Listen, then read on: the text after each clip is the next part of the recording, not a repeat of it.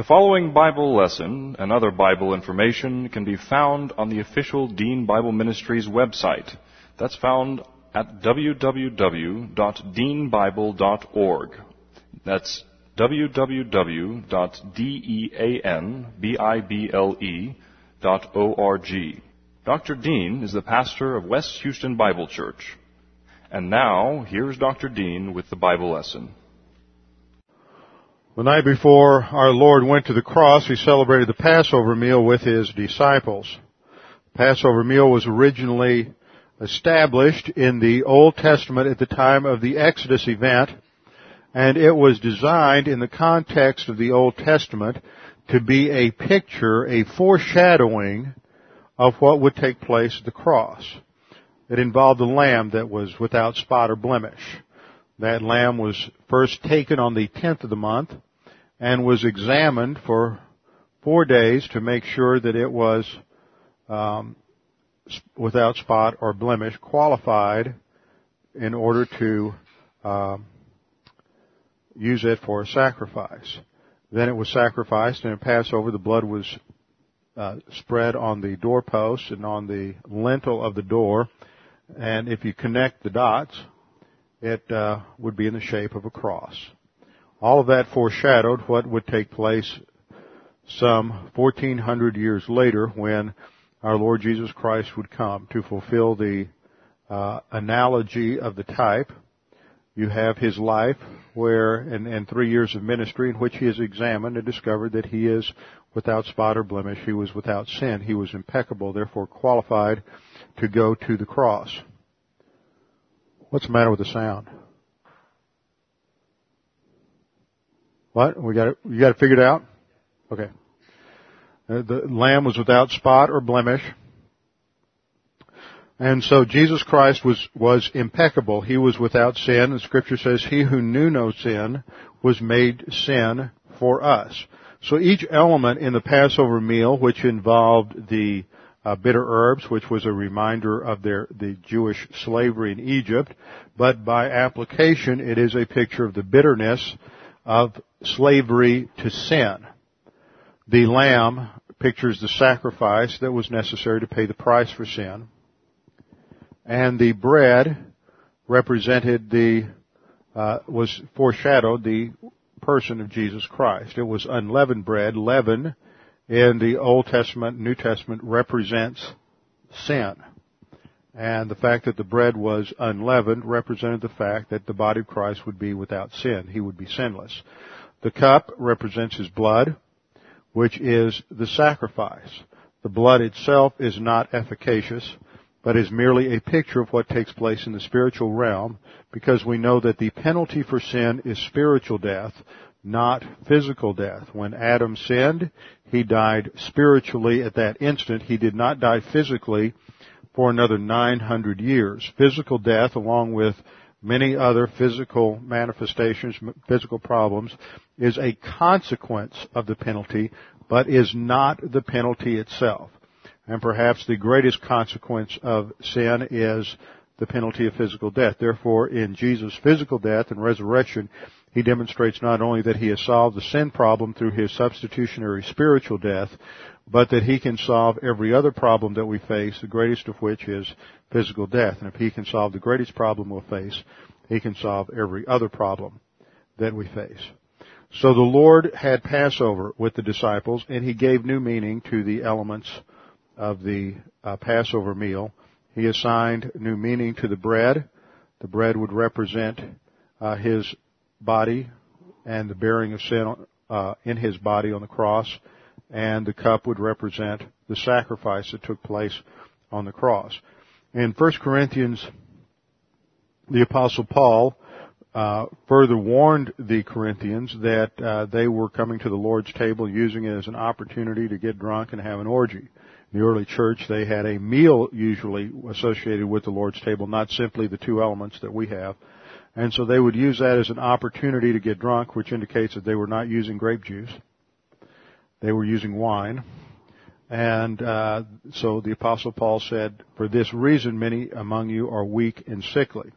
It's necessary, therefore, for you to examine yourselves before you come to the Lord's table. So we are to, it is our custom to always precede the Lord's table with a few moments of silent prayer. Give us opportunity to use 1 John 1:9 to make sure that we are in fellowship and that our attitude is correct in coming to the Lord's table. During the time of the Lord's table, it's an opportunity for us to reflect upon what Jesus Christ did on the cross for each one of us. It is a time to remember what Christ did. That is the focus. He said we are to do these things in memory of Him. We are to reflect upon what He did on the cross and be reminded of that all that we have is due to God's grace. So it is our custom here that communion is for every believer. You do not have to be a member of any particular church, because at the instant of faith alone in Christ alone, you are a member of the universal church, the body of Christ, and that is the only prerequisite for taking the Lord's table. We always begin with a few moments of silent prayer, during which time I'll have the deacons who are serving come forward, and then I'm going to ask Dave Tongren, after a few moments of silent prayer, Dave Tongren to give thanks for the bread. Let's pray.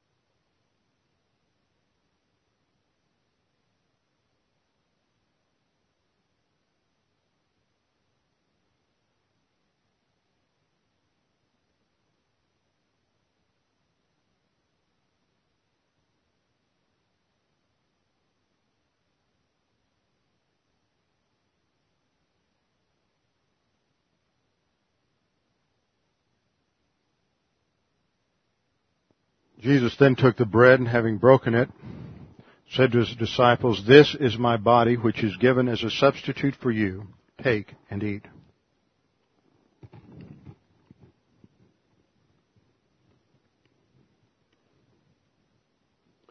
I'm going to ask Ken Tibiage to return thanks for the cup, please.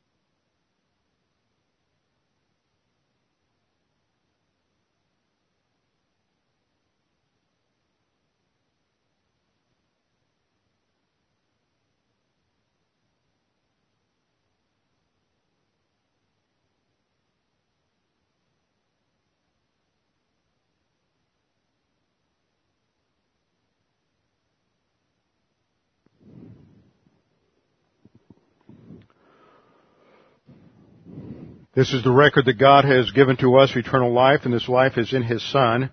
He who has the Son has the life. He who does not have the Son of God does not have the life. He who believes on Him is not condemned, but he who believeth not is condemned already, because he has not believed in the name of the only begotten Son of God. For there is no other name under heaven given among men, whereby we must be saved. For by grace you have been saved through faith, and that not of yourselves. It is the gift of God, not of works, lest any man should boast. For I am persuaded that neither death nor life, nor angels, nor principalities, nor powers, nor things present, nor things to come, nor height nor depth, nor any other created thing, is able to separate us from the love of God which is in Christ Jesus our Lord. For of Him, and through Him, and to Him are all things, to whom be the glory forever and ever. Amen. Before we begin our study of God's Word, let's open in a word of prayer. Father, we thank You for this opportunity to study Your Word today. We thank You for the freedoms that we have. We pray that You would continue to preserve those freedoms. We pray that You would continue to give wisdom to our leaders, military leaders, political leaders. Father, we pray for us as a church that we might continue to be responsive to Your Word and make it the number one priority in our lives, knowing that apart from Your Word there is no spiritual growth, and our spiritual life becomes useless unless we are advancing under the teaching ministry of Your Word. Father, we pray that You would help us to understand the things that we study today, that we may respond to the challenge that the Holy Spirit gives to each of us. We pray this in Christ's name. Amen. Well, after the first hour, I know this is going to be a letdown. You know, for those of you who weren't here in the first hour, we're starting our series in 1 Corinthians 7, a little sub-series on love, sex, marriage, and divorce. And this morning it was sex for the glory of God. So now you know what you missed. You'll want to get the tape. This hour we're going to go back to a verse we began and we focused on last week, and a section just because I want to deal with a particular problem that is typical today in terms of confusion over the gospel and what is necessary for salvation. So let's go back and open your Bibles to 1 John chapter 5. We'll start with verse 10 in order to pick up the context. So let's go back to verse 9 to pick up the context. The context is talking about witness or testimony, and the witness that has been mentioned in verses 7 and 8 is the witness of the Father, and the witness of the Father and the Spirit, which took place at the baptism by John the Baptist, and the witness that took place at Christ's death, both of which revealed certain elements when the Father spoke from heaven at the baptism, when the Holy Spirit descended upon Jesus, at the crucifixion when the skies were darkened and God the Father turned His back on Jesus Christ and then affirmed and recognized His payment for sin through the resurrection. Those gave physical evidence as to who Jesus Christ is and what His mission was, and that He was the Messiah. And so John reminds his readers that there is objective data demonstrating who Jesus Christ is. Then in verse 9 he said, if we receive the witness of men, that is, if we receive the witness of human beings, and that is the apostles and others who had seen Jesus, had touched Him, had heard what He said, if we receive the witness of men, that is the apostles, he goes on to say the witness of God is greater, that is what God objectively said from heaven, and at the baptism, the resurrection, if that's greater than the witness of the apostles. He says, for this is the witness of God, which He has testified of His Son. Then in verse 10 he said, he who believes in the Son of God has this witness in himself. And the emphasis is not simply on believing in Jesus at salvation, but as we'll see in verse 13, continuing to believe in Jesus after salvation, because that was the problem that they faced from the false teachers. So he says, he who believes in the Son of God has the witness in himself. He who does not believe God has made him a liar, because he has not believed the testimony that God has given of His Son. And in a sense, you could almost draw a parenthesis around verse 10. That it's sort of a side comment, because he says, he who believes in the Son of God has the witness in himself. We're not really told what the witness is until verse 11. verse that is familiar to everyone here. So the witness is internalized by faith alone in Christ alone. What is the witness? The testimony, verse 11, that God has given us eternal life. So if we believe in the Son of God, if we trust in Christ as Savior, then we have this witness in us, which is eternal life. God's life becomes our life. We are regenerate. We become children of God, and that life manifests itself. So that becomes another testimony to the reality of who Jesus Christ is. Verse 11, this is the testimony that God has given us eternal life, and this life is in His Son. He who has the Son has life. He who does not have the Son of God does not have life. Now, one of the key issues that has arisen in the recent debates over the gospel is over the meaning of faith. That's what we see again in verse 13. See, verse 10, he who believes in the Son has the witness. He who does not believe God has made him a liar. And then in verse 13, these things I have written to you who believe in the name of the Son of God, that you may know that you have eternal life, and that you may continue to believe in the name of the Son of God. This has raised the question as to what is the nature of saving faith. This is a crucial question which is at the core of the debate between what is called lordship salvation, the lordship gospel, or the free grace gospel. It's unfortunate, but too often true, that we tend to reduce our understanding of these issues, or at least our definition of lordship salvation, to simply meaning that lordship salvation means that you have to make Christ Lord of your life, or someone who says, no, you have to commit yourself or commit your life to Christ, as opposed to faith alone in Christ alone. Too often these phrases almost become slogans, and that defines a position. In fact, there are people I know who are, I believe, into various forms of what I would call soft lordship. You'll run into them if you dialogue with anybody about the gospel or about doctrine, who may not believe that you have to make Christ Lord of your life in order to be saved, but they're just as much in the lordship camp. They may not agree with everything your stronger advocates of lordship salvation hold, but they will fall apart when it comes to truly understanding grace. The question that I ask in order to really clarify the issue, and this to me is the dividing mark, is to raise the question, the hypothetical situation, that if you're a street evangelist and you're down in the inner city somewhere, whether it's South Central Los Angeles or someplace in Chicago or down in Harlem in New York or Third Ward in Houston, wherever you might be, and you are witnessing to some guy that comes along and he's a crack dealer and a pimp and engaged in other illegal activities, and this guy has zero knowledge of the Bible, never been exposed to Christianity, never been exposed to any kind of formal religion whatsoever. The only thing he knows about Jesus Christ is it's a handy curse word. And you give the guy the gospel. You explain to him that all have sinned and fall short of the glory of God, and that everybody is in need of salvation, and that there's nothing that anyone can do, there's nothing that he can do to save himself, but Jesus Christ paid the penalty for every single sin that he'll ever commit on the cross. It's all paid for. It's finished. All he has to do is believe it. All he has to do is accept it, and he has eternal life.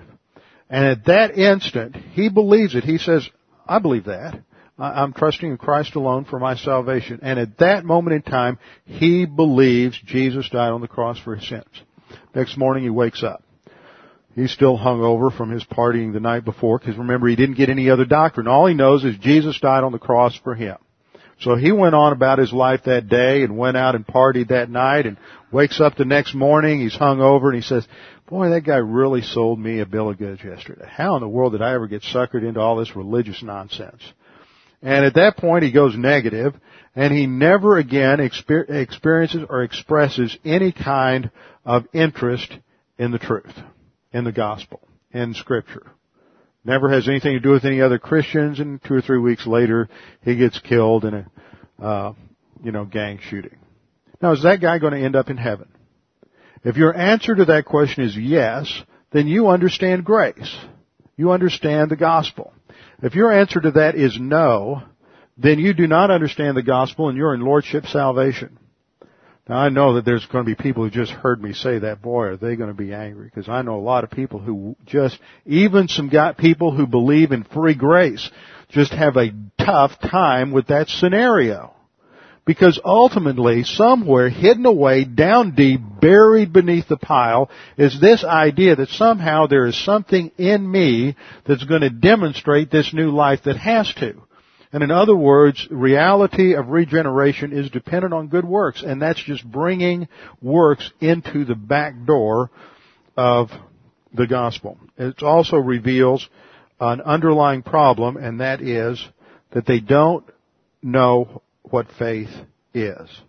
What I want to do this morning is kind of give you an idea of some of the dialogue that's going on, because this is a major battle, and I want to give you several quotes that come from different sources. I'll identify the sources, but I want you to understand the kind of discussion that is going on.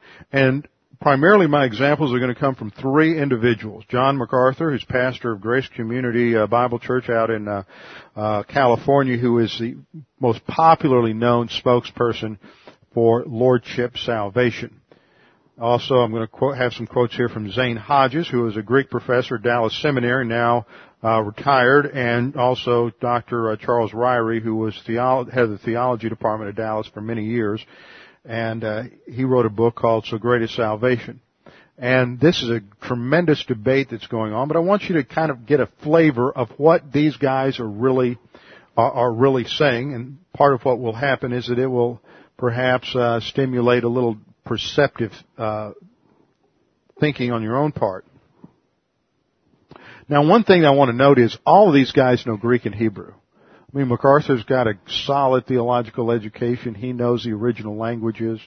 Of course, Prof. Hodges taught Greek for years. I had him for first year Greek at Dallas. Dr. Ryrie has his doctorate from Dallas Seminary, and also a doctorate from, I think he went over to Edinburgh or Aberdeen. These men are not novices. Some people get the idea that if you know the Greek or you know the original languages, that's going to solve your problems. That's not true. It's going to solve some problems, and it's going to help you know what the original writings were, but that doesn't mean it clarifies everything. Look at what MacArthur says. Regarding faith, he says, forsaking oneself for Christ's sake is not an optional step of discipleship subsequent to conversion. It is the sine qua non of saving faith. Sine qua non is a Latin phrase for without which nothing. That means it's the core element. See, what he says faith is forsaking oneself for Christ's sake. That's what it means to believe, is to forsake yourself. Another place he says faith, as Jesus Christ characterized it, is nothing less than a complete exchange of all that we are for all that He is. That's how he defines faith. To believe in Jesus means that you have to exchange everything you are for all that He is. In another place in this, these are quotes all from his book, Gospel According to Jesus. He states, the faith God begets. Notice the phrase there, the faith God begets. That means, that's a clue right there. In MacArthur's view, and the view of most lordship people, is that the faith that saves is not the same faith you exercise when you go out in the morning and believe your car is going to start and it starts, or you wake up in the morning and you believe you still have a job that day, and lo and behold, you do still have a job that day. That faith is faith. My position is that faith is faith. What qualifies a certain faith to be saving is not the kind of faith, but the object of faith, which is Jesus Christ. But for your hyper-Calvinist, for Reform, people who believe in Reformed theology, most Presbyterians, Calvinists, for those who are into lordship, what makes it saving faith is that it's a different kind of faith, and that faith is given at salvation. It is a gift from God. When they go to Ephesians 2:8-9, for by grace you have been saved through faith, and that not of yourselves, it is the gift of God. They take the it to refer to faith. problem is faith is a feminine noun, and the it there is a neuter pronoun, and a neuter pronoun can't refer to an antecedent or a noun that is feminine. In Greek, the Greek language, it's very precise. A pronoun has to agree with its antecedent in terms of case, number, and gender. So it can't refer to faith, but they have exegetical hoops that they jump through in order to try to prove that. So when he says the faith God begets, he's saying you don't believe, God gives you the faith. The faith God begets includes both the volition and the ability to comply with His will. In other words, the faith God begets includes volition. That means He gives you the will. You don't exercise positive volition on your own. God is the one who gives you positive volition and the ability to comply with His will. In other words, faith encompasses obedience. What that means is faith includes obedience. Berkhoff, that's a well-known Reformed theologian, Louis Berkhoff. Berkhoff sees three elements to genuine faith. An intellectual element, notitia, which is the understanding of the truth. An emotional element, a sensus, which is the conviction and affirmation of truth. And a volitional element, fiducia, which is the determination of the will to obey truth. Modern popular theology tends to recognize notitia and often a sensus, but eliminates fiducia, yet faith is not complete unless it is obedient. Now let me show you what's going on here. In classic theology, faith has been divided into these three terms. Notitia is the Latin for understanding. So you can't believe what you don't understand. Same is true about doctrine. A lot of people think that because they can regurgitate what some pastor has said, that they understand it. That doesn't mean you can understand it any more than when I sat down in a college chemistry exam and regurgitated all that information about the periodical table that I understood it. I didn't understand it then, and I don't understand it now. But I regurgitated it. So that doesn't have anything to do with understanding. Then the second term is a sensus, which is the Latin for to assent, to agree with, to agree that something is true. And the last term is fiducia, which is from the Latin word fides, which means faith. Now, you got two problems that have entered into theology. And one is that you have this completely screwed up idea from a world-class theologian like Berkhoff.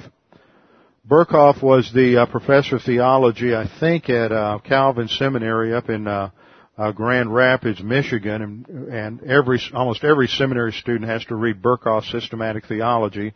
But notice he says notitia, let me cut that off, notitia is intellectual, a sensus is emotional, and fiducia is volitional. So notitia is they try to break this down into the realm of the soul. So a notitia has to do with the intellectual part, a sensus has to do with emotion, and fiducia has to do with volition. Now that's important to understand this little breakdown. Because, first of all, to assent to something doesn't involve emotion. That's completely wrong. And fiducia, well, if you're going to if fiducia means faith, then you've said, this is what faith is. Faith is understanding, assent, and faith. Rule number one, all you parents learn this now. Those of you who are kids, you better learn it. When you define anything, you never define it by itself. Basic principle. What is a car? Well, a car is a car. No, but what is it? See, faith is faith. That's what they're saying. And see, fiducia is redundant. You don't define faith by faith. And my position is that faith, properly understood, includes understanding with your mind and assent, which brings in the volitional element. So you have an intellectual element and a volitional element. You agree that something is true. You agree that something is true. The important thing, as we'll see, is what is the something. Okay, let's go on and pick up a few other quotes. MacArthur goes on to say, and so the faithful, that is the believing, are also faithful. They are obedient. See, he defines faithful as being obedient. He says, fidelity, constancy, firmness, confidence, reliance, trust, and belief are all indivisibly wrapped up in the idea of believing. Notice he thinks that firmness, constancy, confidence, that's all part of believing. But that's not true. That's importing a lot of ideas into the definition. Part of the problem is that if you look at some of your, what I call crutch tools that most English students who don't know Greek will go to, and even MacArthur, who knows better, goes to because it supports his position, a book like Vine's Expository Dictionary of the Greek New Testament, which is based on English words. Vine's will define faith in terms of obedience and commitment. And that's just a completely erroneous idea of what faith is. In contrast, Zane Hodges writes, faith is the inward conviction that what God says to us in the gospel is true. See, that's assent. It's the inward conviction. You believe, you trust, you say, this is true. That and that alone is saving faith. Notice the difference. I mean, these are poles apart. One of these guys can't be right and both of them can't be right, or partially right. It can't be a semantic argument. You know, either one guy's got the gospel right or the other guy has the gospel right. One guy is to be condemned as anathema according to Galatians 1, or the other one is. But you can't just say, well, you know, this is just, let's all kind of get together and not argue about this theology. What they're saying is 180 degrees opposite each other. Furthermore, Hodges claims that MacArthur seriously distorts a well-known theological definition of faith. He adds to this, he says this is related to MacArthur's breakdown of and analysis of notitia, sensus, and fiducia. He says, this is astoundingly inaccurate. A sensus is not an emotional element, and fiducia means trust and not a determination to obey the truth, as MacArthur says. Furthermore, MacArthur says that false faith lacks the elements of true repentance and submission to God. In other words, if you're going to believe in the gospel, you have to be truly repentant and submit to God. Thus, for MacArthur, saving faith ought not to be defined in terms of trust alone, but also in terms of commitment to the will of God. In the absence of this kind of submission, they insisted, one could not describe his faith as biblical saving faith. After stating that Greek readers would have understood the Greek equivalents in the same way English readers would, in other words, when you hear somebody talk about believe, that's the same way a Greek reader would understand the Greek word pistis. Hodges makes a statement. Guess I don't have it up here. Hodges makes a statement. The reader most certainly would not understand this word to imply submission, surrender, repentance, or anything else of this sort. For those readers, as for us, to believe means to believe. Ryrie clarifies the issue. He states, do these basic facts about the gospel require only a casual academic or intellectual acceptance in order for one to be saved? Not if one defines faith as the Greek dictionary does. To be convinced of something. To give credence to something. Specifically, to believe in the gospel is to put one's trust in the gospel. Being convinced of something or putting one's trust in the gospel could hardly be said to be a casual acceptance of something. When a person gives credence to the historical facts that Christ died and rose from the dead, and the doctrinal fact that this was for his sins, he is trusting his eternal destiny to the reliability of those truths. You see, there is a difference between saying, I believe that Jesus died on the cross for the sins of the world, and I believe Jesus died on the cross for my sins. You see, there's a big difference. There's a lot of people who go to churches and they hear historical facts, they hear biblical information, and they say, I believe Jesus died on the cross for the sins of the world. But they never make it personal. They never say, I believe Jesus is a solution for my problem of sin. And so they're not believing the correct proposition, the correct statement about faith. See, part of the problem is that when we get into these issues is people get emotional because of certain experiences. We've all had experiences where we've known people we love and admire, And in some cases, they have disappointed us because of their rejection of the truth. And this is true of MacArthur's case. He tells the story about a young man that was his best friend. They grew up together. They played sports together. They went to school together. They were involved in Christian campus organizations together out in Southern California. They do beach evangelism, and they would go out in the summer and they would walk up and down the beaches and hand out tracts and witness to people. And then they went to college. And his buddy went to some school where he was in a classroom with a lot of intellectual assaults on Christianity, and his faith was undermined because he didn't know how to handle these assaults. And so he ends up throwing out all of his Christianity and becoming a skeptic and agnostic. And MacArthur says he's so disturbed by this that he can't understand how someone who could be saved could do this. So the only solution then is, well, I guess he wasn't saved. You know, and that reveals a core problem here, and that is that in Lordship salvation there is an underlying problem with not understanding the dynamics of the sin nature in the spiritual life. Well, Ryrie goes on in his analysis of MacArthur and deals also with this breakdown of faith as notitia, sensus, and fiducia, and he goes back to Berkhoff. And in Berkhoff, relating to Berkhoff, he says, wait a minute, I lost the quote I was looking for.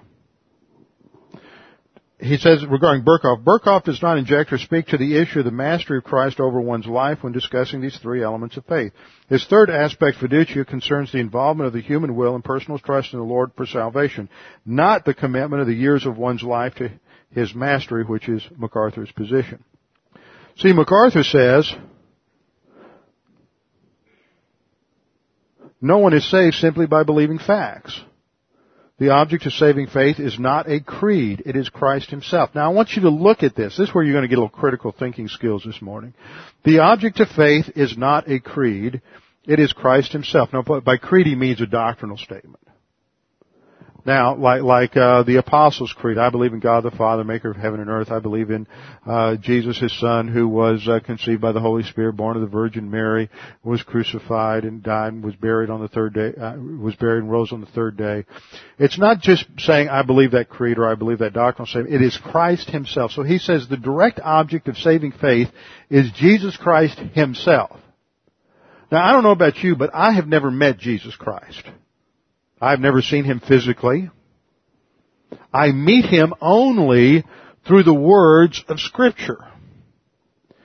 And so I cannot believe Christ himself. That the words in the Scripture are Christ's words, in that sense, yes. But what I am reading is the testimony of eyewitnesses. That gets right back to John's argument here in 1 John. These are eyewitness accounts of who Jesus Christ is. And what I am believing is those eyewitness accounts. I am not believing Christ. I'm believing the eyewitness accounts of Matthew, Mark, Luke, and John, and Paul. That means as a result of salvation, I then have a personal relationship with Christ. But I don't start by going first to Christ. I believe words. I believe facts. I believe the saving facts that the gospel writers convey to us, and that is that Jesus Christ died on the cross as a substitute for our sins and paid the penalty for our sins so that he is the only hope of salvation, and I need to trust him and him alone for my salvation. Those are the saving facts. And yet MacArthur says you're not simply saved by believing facts. Well, what else is there? Furthermore, he says salvation is a gift, but is appropriated only through a faith that goes beyond merely understanding and assenting to the truth. But he can't explain what that beyond is. And then he says demons have that kind of faith. Well, no, they don't. If you look at James 2:19, it says demons believe that God is one. Well, nowhere have I ever stated that monotheism is part of the gospel presentation. See, you can believe God exists. You can believe that God is one. You can believe that Jesus was born of the Virgin Mary. You can believe that Jesus performed miracles. You can even believe Jesus is the Son of God, and it's not going to get you anywhere into heaven. See, the facts you have to believe are that Jesus died as a substitute for your sins. And if you don't believe that, then you can believe all kinds of true facts about Jesus, but they're not the saving facts about Jesus. And so you always have people come up with this James 2:19 passage that the demons also believe. Now, another thing that you'll often discover is that in discussing this is people say, well, so-and-so just has a professing faith. What's a professing faith?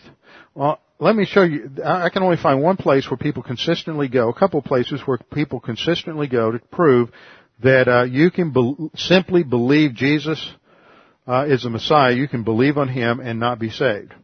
So turn with me to John chapter 2. John chapter 2, and the passage they go to is John 2:23. Now, what has just happened is that Jesus turned the water into wine at the wedding feast in Cana in the first 12 verses, and then He's back in Jerusalem for the Passover, and He cleanses the temple. And then we're told in verse 23, now, when He was in Jerusalem at the Passover during the feast, many believed in His name. And there we have this phrase in the Greek. Very important phrase for John. It's the Greek verb pisteuo and the preposition eis, P-I-S-T-E-U-O, and the preposition eis. And sometimes it's translated believe that. Sometimes you'll have another preposition here, which is the preposition hati, which is usually translated that, or pisteuo eis is translated believe. Now, sometimes people want to make a difference. So you can believe if you believe that Jesus, you're not saved, but if you believe in Jesus, you are saved. Well, if you do an analysis of all the places in the Gospels where you have the phrase pisteuo eis, in comparison with pisteuo hati, they're interchangeable. And that means that semantically, that means in terms of the basic meaning of the phrase, believing in and believing that are the same thing. They're synonymous. They mean, you can't draw a distinction between the two. Well, what John says in verse 23 is many believed in His name when they saw the signs that He did. Now what'll happen is your lordship crowd will come along and say, well, see what Jesus' response was in verse 24. But Jesus did not commit Himself to them because He knew all men. And commit's really a bad translation there because guess what word we have there? We have the word pisteuo. It's not commit. Pisteuo, trust, doesn't mean commit. Jesus did not trust Himself to them because He knew all men. The point is, they say, if they were really saved, I love the tone of voice. If they were really believers, Jesus would have trusted them. Well, I don't know about you, but I know a lot of believers I don't trust. Now, you always find the naive, it always seems like the naive person gets sucked into this kind of stuff. It's the same kind of mentality evidenced by, I don't know why, he was such a strong believer and now he's such a screw up. I don't know how he was ever saved. Well, you're extremely naive. You're the same kind of person that's going to get sucked into buying a Christian Yellow Pages and just open it up and pick any mechanic that's in there to work on your car and figure that because he's a believer, he's going to do a good job and he's going to be honest. I'll tell you what, when I want somebody to work on my car or I want a doctor to work on my body, I don't care whether they're going to end up in heaven or hell. I just want to make sure they're a good mechanic or a good doctor, and I'm not going to end up in heaven before I ought to. And see, Jesus didn't trust Himself to them because although they're saved, they haven't had their thinking renovated by any teaching, and they still think that Jesus is the Messiah, and He's going to bring in a political kingdom, and they're going to use Him for their own political agenda. And that's why Jesus doesn't trust them, is because they might be saved, but they're still stupid. And see, what has to happen is some renovation there. So, in this phrase it says, many believed in Him, pisteuo eis, and that's the same phrase we have in passages like John 3:16, whoever believes in Him should not perish but have everlasting life. John 3:18, he who believes in Him is not condemned, but he who does not believe is condemned already. John 3:36, he who believes in the Son has everlasting life. Everywhere else that you have the phrase pisteuo eis in John, it always means that the person is saved. So what they want to do is base salvation not on the principle of faith, but on the principle of behavior. And behavior is not a clue to salvation. That's the point in my initial analogy. Another passage that is used to suggest that there is let's understand this term, a spurious faith or a false faith, a false profession. Now, to me, that's an extremely confusing term and one that's easy to get us sucked in, because we all know that there are people who think they are Christians and they aren't. They think they're Christians because they're involved in they're a member of a certain church. They think they're a Christian because they're involved in ritual. They think they're a Christian because they've been baptized.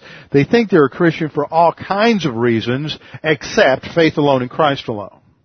But they believe they're a Christian. Now, that's not a false faith. That's a false understanding of what makes you a Christian. But the concept of a false faith that they're using is that somebody can say and mean, I believe in Jesus Christ alone for my salvation, and they're not saved. Because it's a false faith. See, that's why it comes back to that two different kinds of faith. You can have a normal, everyday kind of faith in Jesus, but it's not saving. That's what they would say you have in John 2:23. Or they would say that you don't have that special saving faith, which is a gift of God. So how do you know whether you have the normal, everyday, run-of-the-mill faith which doesn't save you versus the faith that does save you? By your fruits you'll know them. And we don't have time this morning to go into it, but if you go back and look at that passage, the word fruit can refer to all kinds of different things. It can refer to somebody's lifestyle, it can refer to what somebody teaches. And in the context of by fruits you shall know them, it's talking about false teachers, and the point of the fruit there is not the way they live, but what they say. And the way you identify as false teachers is by the false doctrine that's coming out of their mouth. So, you don't have this double layer of faith, one kind that saves and one kind that doesn't save. Now, let's look at John 8:30. John 8:30, Jesus has been teaching, and he says, John says, as he spoke these words, many believed in him. Same phrase again, pisteuo eis. Then Jesus said to those Jews who believed him, verse 31, if you abide in my word, and you are my disciples indeed. Notice, they're already saved, they believe in him, and then he says to them, in addition, if you abide in my word, which we've seen in our studies a term for fellowship, you are my disciples indeed. So see, a disciple is something more in this passage than just being a believer. And you shall know the truth, and the truth shall make you free. And then verse 33, they answered him. See, he's talking to a crowd. In that crowd there are Jews who believed, and he speaks to those Jews who believed him in verse 31. But there are others in the crowd who are Pharisees who don't believe him. And they are the ones that are speaking in verse 33. They answered him and said, we are Abraham's descendants and have never been in bondage to anyone. How can you say you will be made free? And Jesus says, most assuredly I say to you, whoever commits sin is a slave of sin. And further on he says, in verse 40, he said, you are of your father, the devil. That's in verse 44. You are of your father, the devil, and the desires of the father you want to do. So obviously, these are not believers. But what you'll often find is someone who tries to argue that those who believed in him in verse 30 and who believed him in verse 31 are not believers by the time you get down to verse 42. But that's not true. It's a large group, and he speaks to a segment of the group that believes and addresses them in terms of the commitment to discipleship. But the others are the ones who do not believe, and they're the ones who react. Believing in Jesus, notice, in verse 30 it's pisteuo eis, but in verse 31 it's those Jews who believed him, just pisteuo auton. So believing him is the same as believing in him, which is the same as believing that he died on the cross for our sins. That is what it means to believe. Belief is not commitment. Belief is not surrendering to Jesus. Belief is not having a certain feeling or emotion. Belief is not necessarily indicated by a certain type of lifestyle or fruit. Remember, fruit only comes from a mature plant. That's another problem that enters into this, is that many people in lordship think that anything is fruit, but the Scripture is clear that fruit is what comes from maturity, not a brand new baby believer. Don't confuse growth with fruit. Growth is not automatic. There is, on the basis of the parable of the sower in Luke, the idea that the seed that falls on rocky soil does sprout. There is a sign of life, but that's what comes from a germinated seed and is simply regeneration. That is a sign of life, but it may not be perceptible to anyone but God. But that's not fruit. Belief is the key, as John articulates again in 1 John 5:13. These things I have written to you, and what he's talking about is what he has just said in verses 6 to 12 about the testimony. These things I have written to you who believe. They already believe in the name of the Son of God. They are already saved, and now he says that you may know that you have eternal life as a present possession, and that you may continue to believe in the name of the Son of God. See, that was the problem, is the false teachers were saying that Jesus really isn't the Son of God, and John is writing to them, you believe you're still saved, but you need to continue to believe in the name of the Son of God. And it's not simply a doctrinal thing. It's not just saying, okay, I still believe in the deity of Christ. That's not it. It is that they understand that in terms of the hypostatic union, it is that function of Jesus Christ in His humanity in reliance upon God the Holy Spirit that He is able to live the Christian life, which is the precedent for the spiritual life of the church age. And if you don't continue to understand that implication, then you will fail in the spiritual life, and there will be shame at the judgment seat of Christ. But the question that we have addressed this morning is, what is saving faith? Saving faith is agreement. It is assenting to the truth of the proposition. It is an inward conviction. Calvin said it was a sure and certain knowledge. Now, that's certainly not what his followers have made it to mean. It is a knowledge, a certainty, a conviction that Jesus died on the cross as a substitute for our sins and for your sins individually. And if you believe that, then you're saved. And if you don't, you're not saved. An assurance of salvation comes not from evidence in the life, but from the promise of God in the Scriptures. With our heads bowed and our eyes closed, Father, we thank you for this opportunity to study your Word. We pray that if anyone here is unsure of their eternal life and uncertain of their salvation, that they would take this opportunity to make that sure and certain.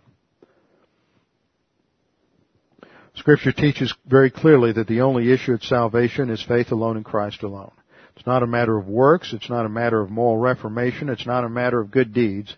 It's a matter of simply trusting that Christ paid the penalty for our sins. Father, we pray that you would help us to further understand, and that as a result of this morning we would have a clearer understanding of what it means to believe, and that it can help us in our clarity in presenting the gospel. We pray these things in Christ's name. Amen.